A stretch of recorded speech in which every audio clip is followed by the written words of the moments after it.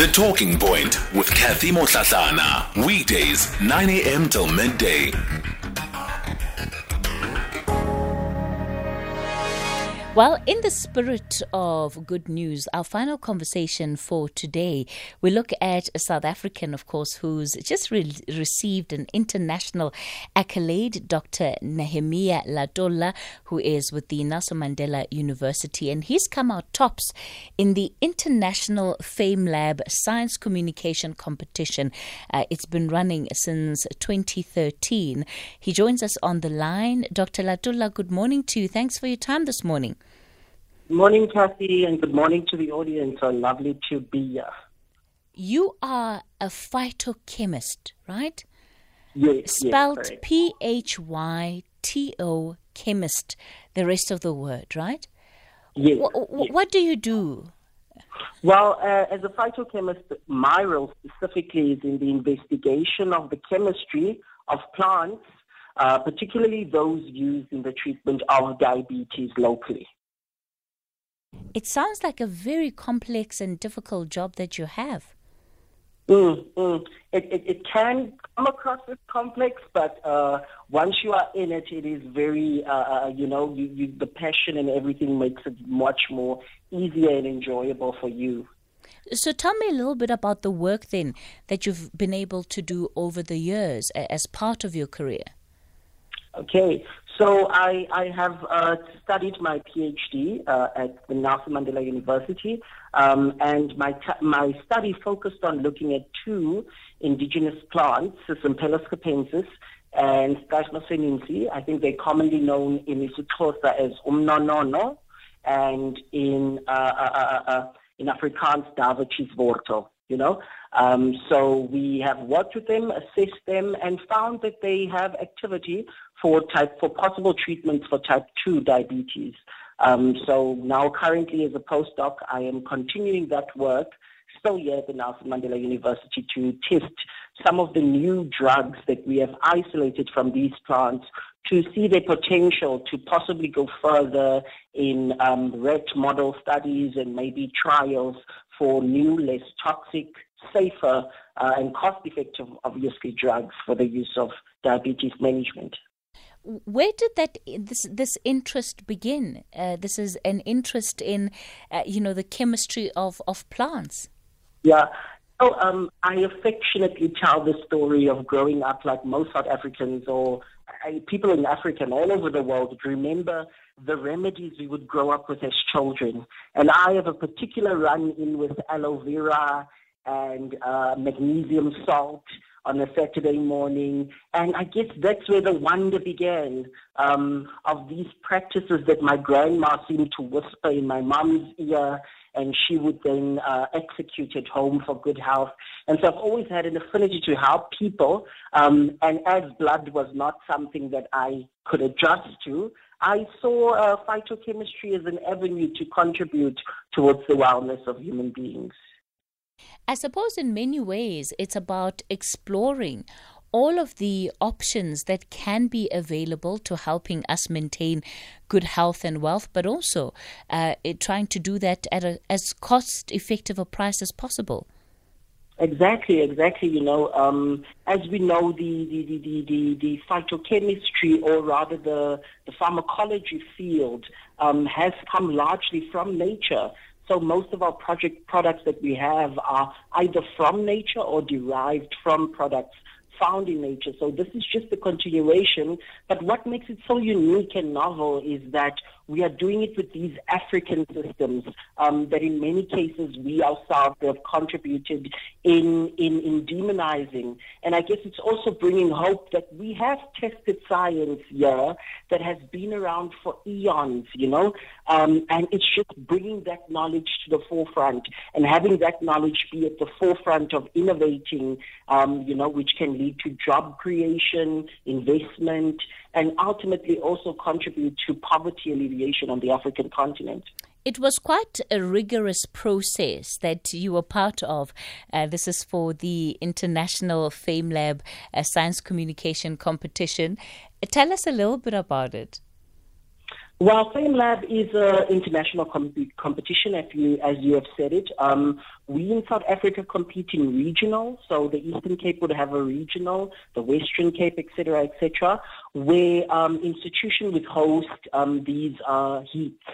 From there, you would win and then be promoted to a semi-final, and then in the final of South Africa, you would be judged on how you communicate your science, on your clarity, your content, and your charisma. And so based on that, they select the South African winner, who then goes on to compete nationally for the same criteria against other countries.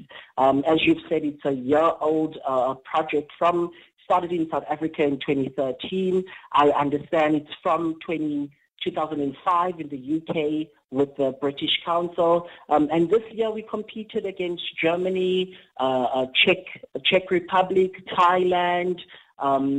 We also, and South Africa, obviously, and Italy that were competing and vying for this title. I understand that part of the criteria of the competition is that you as entrants have to have a presentation, almost like an elevator pitch of sorts, that you present before the judges. And basically, based on what you've been able to say, you can swing their vote. Any particular thing that you think you said to them that made you stand out from the rest? The judges quite fondly commented about my ability to access storytelling. And I think not only accessing storytelling, but also bringing this knowledge, this vast knowledge of how we do it as South Africans, and traditional knowledge systems. So I definitely think that through their comments, they have highlighted that my storytelling was something that set me above the rest. And as Africans, we're known for our storytelling, first. Growing up in an African home, we always would hear stories. So I think that rubbed off on me, and I've just continued that throughout my journey to emulate those that charismatic practice that we have. Of course, part of the real importance of the work that you're doing is that as you continue this research, what you discover may lead us to having products on the market that are natural products that can treat diabetes. Definitely. So there's multi-pronged approach of this research where in the first year it seeks to validate and also look at the toxicity and look at the validity of these products, the efficacy, the toxicity and the efficacy of these products. And this can result in possible natural remedies or products at regulated concentrations being out there on the market. And in the second year, we will be looking intimately at the chemistry to extract single drugs from the drugs, which we in turn then could find ways to produce at cheaper or low cost in the laboratory that are also very effective in the treatment of diabetes and other diseases.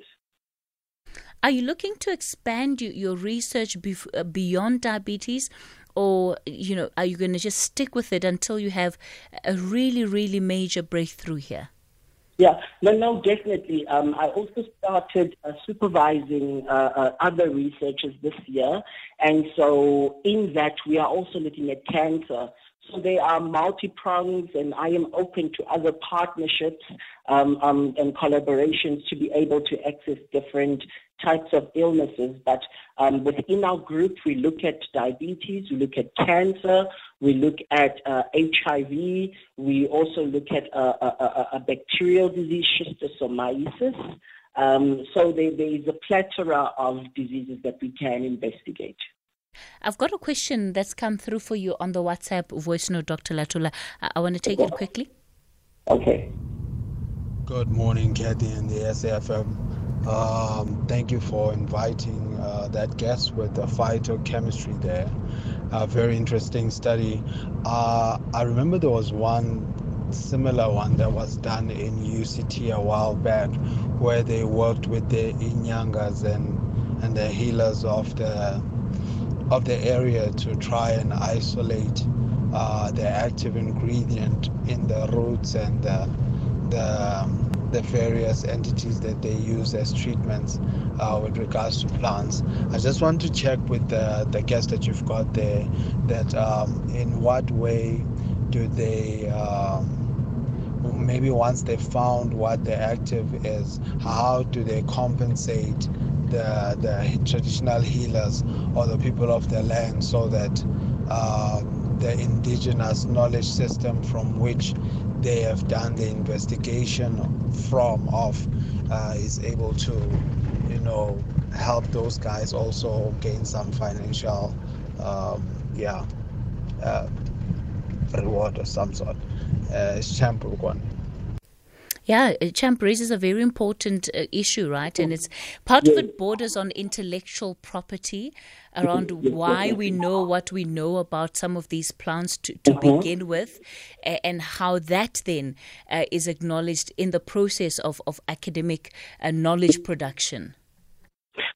Definitely. This is, of course, also a very contentious issue because it has resulted in the breakdown of that collaboration that academics used to have with the community, in that the community doesn't trust the academic community as much anymore because there's this notion of coming in and taking away without bringing anything back, right? And I think some of the most poignant stories from South Africa involves the use of rooibos tea and how that community of people, that knowledge is taken from them and is global now, but there has never been any recognition nor compensation to those communities, And I think a large part of my work then, I'm very passionate about working with the community. Several years back, we acquired ethical clearance to work with the community to document their traditional medicinal uses. And the idea was to create a repository and also to create a catalog for themselves, the community, and also to publish this information to preserve it. But the idea has always been through the ethical process that if there is anything that comes from it, that it is partially owned by the community themselves. And so I think that is the best way to move forward, to work in collaboration with the community, as well as that the proceeds from that goes directly to the community themselves. Do you find yourself spending a lot of time with traditional herbalists, traditional healers, as part of the work that you're doing? Because I would imagine that, again, that sharing of knowledge might also be very helpful. Yes. A large part of my work was based on talking with elderly medicinal practitioners in the colored community of Jobatina, where we found these two plants that were very beneficial. And so it was these conversations with the community, obviously based with the ethics that we had received to do that, and with their permission, we engaged them and we sat down and we talked about these things. And at the culmination of my PhD, it was COVID-19, so we have never gotten that opportunity to go back to the community to show them this work. But we are hopeful that in the new year, we will be able to procure some funds to be able to continue that engagement with the community, and to show them the good that this work this knowledge that they have actually has for the greater society. Well, congratulations to you, Dr. Latolla. And I guess in many ways this award shows the fact that knowledge production in South Africa is not only head and shoulders with the rest of the world, but that it can even stand above in some instances.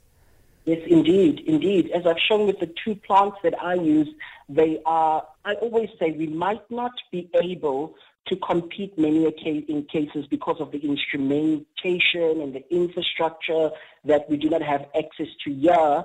But we can compete by the way of what nature gives us. The two plants that I worked with are indigenous to Southern Africa. They exclusively grow here, and so there are many others. We have about 30,000 species of botanical plants, and there are many others that are indigenous and endemic to us. And so those plants bring that hope that we can still contribute. We have novel resources, Fantastic. Congratulations again, Dr. Thank you very Latolla, much. on that award. He's a phytochemist and researcher at the Nelson Mandela University. On that note, that's where we are going to bring things to a wrap here on the talking point for today. Tomorrow, we have an OB, I think it's out in the Eastern Cape, in Cape Town. There's an OB out in Cape Town, so I'll be away for the day. Oliver Dixon will be standing in. Coming up after midday is the Updated Noon with Sakina Kamwendo. For now, I'm going to leave you with the book reading.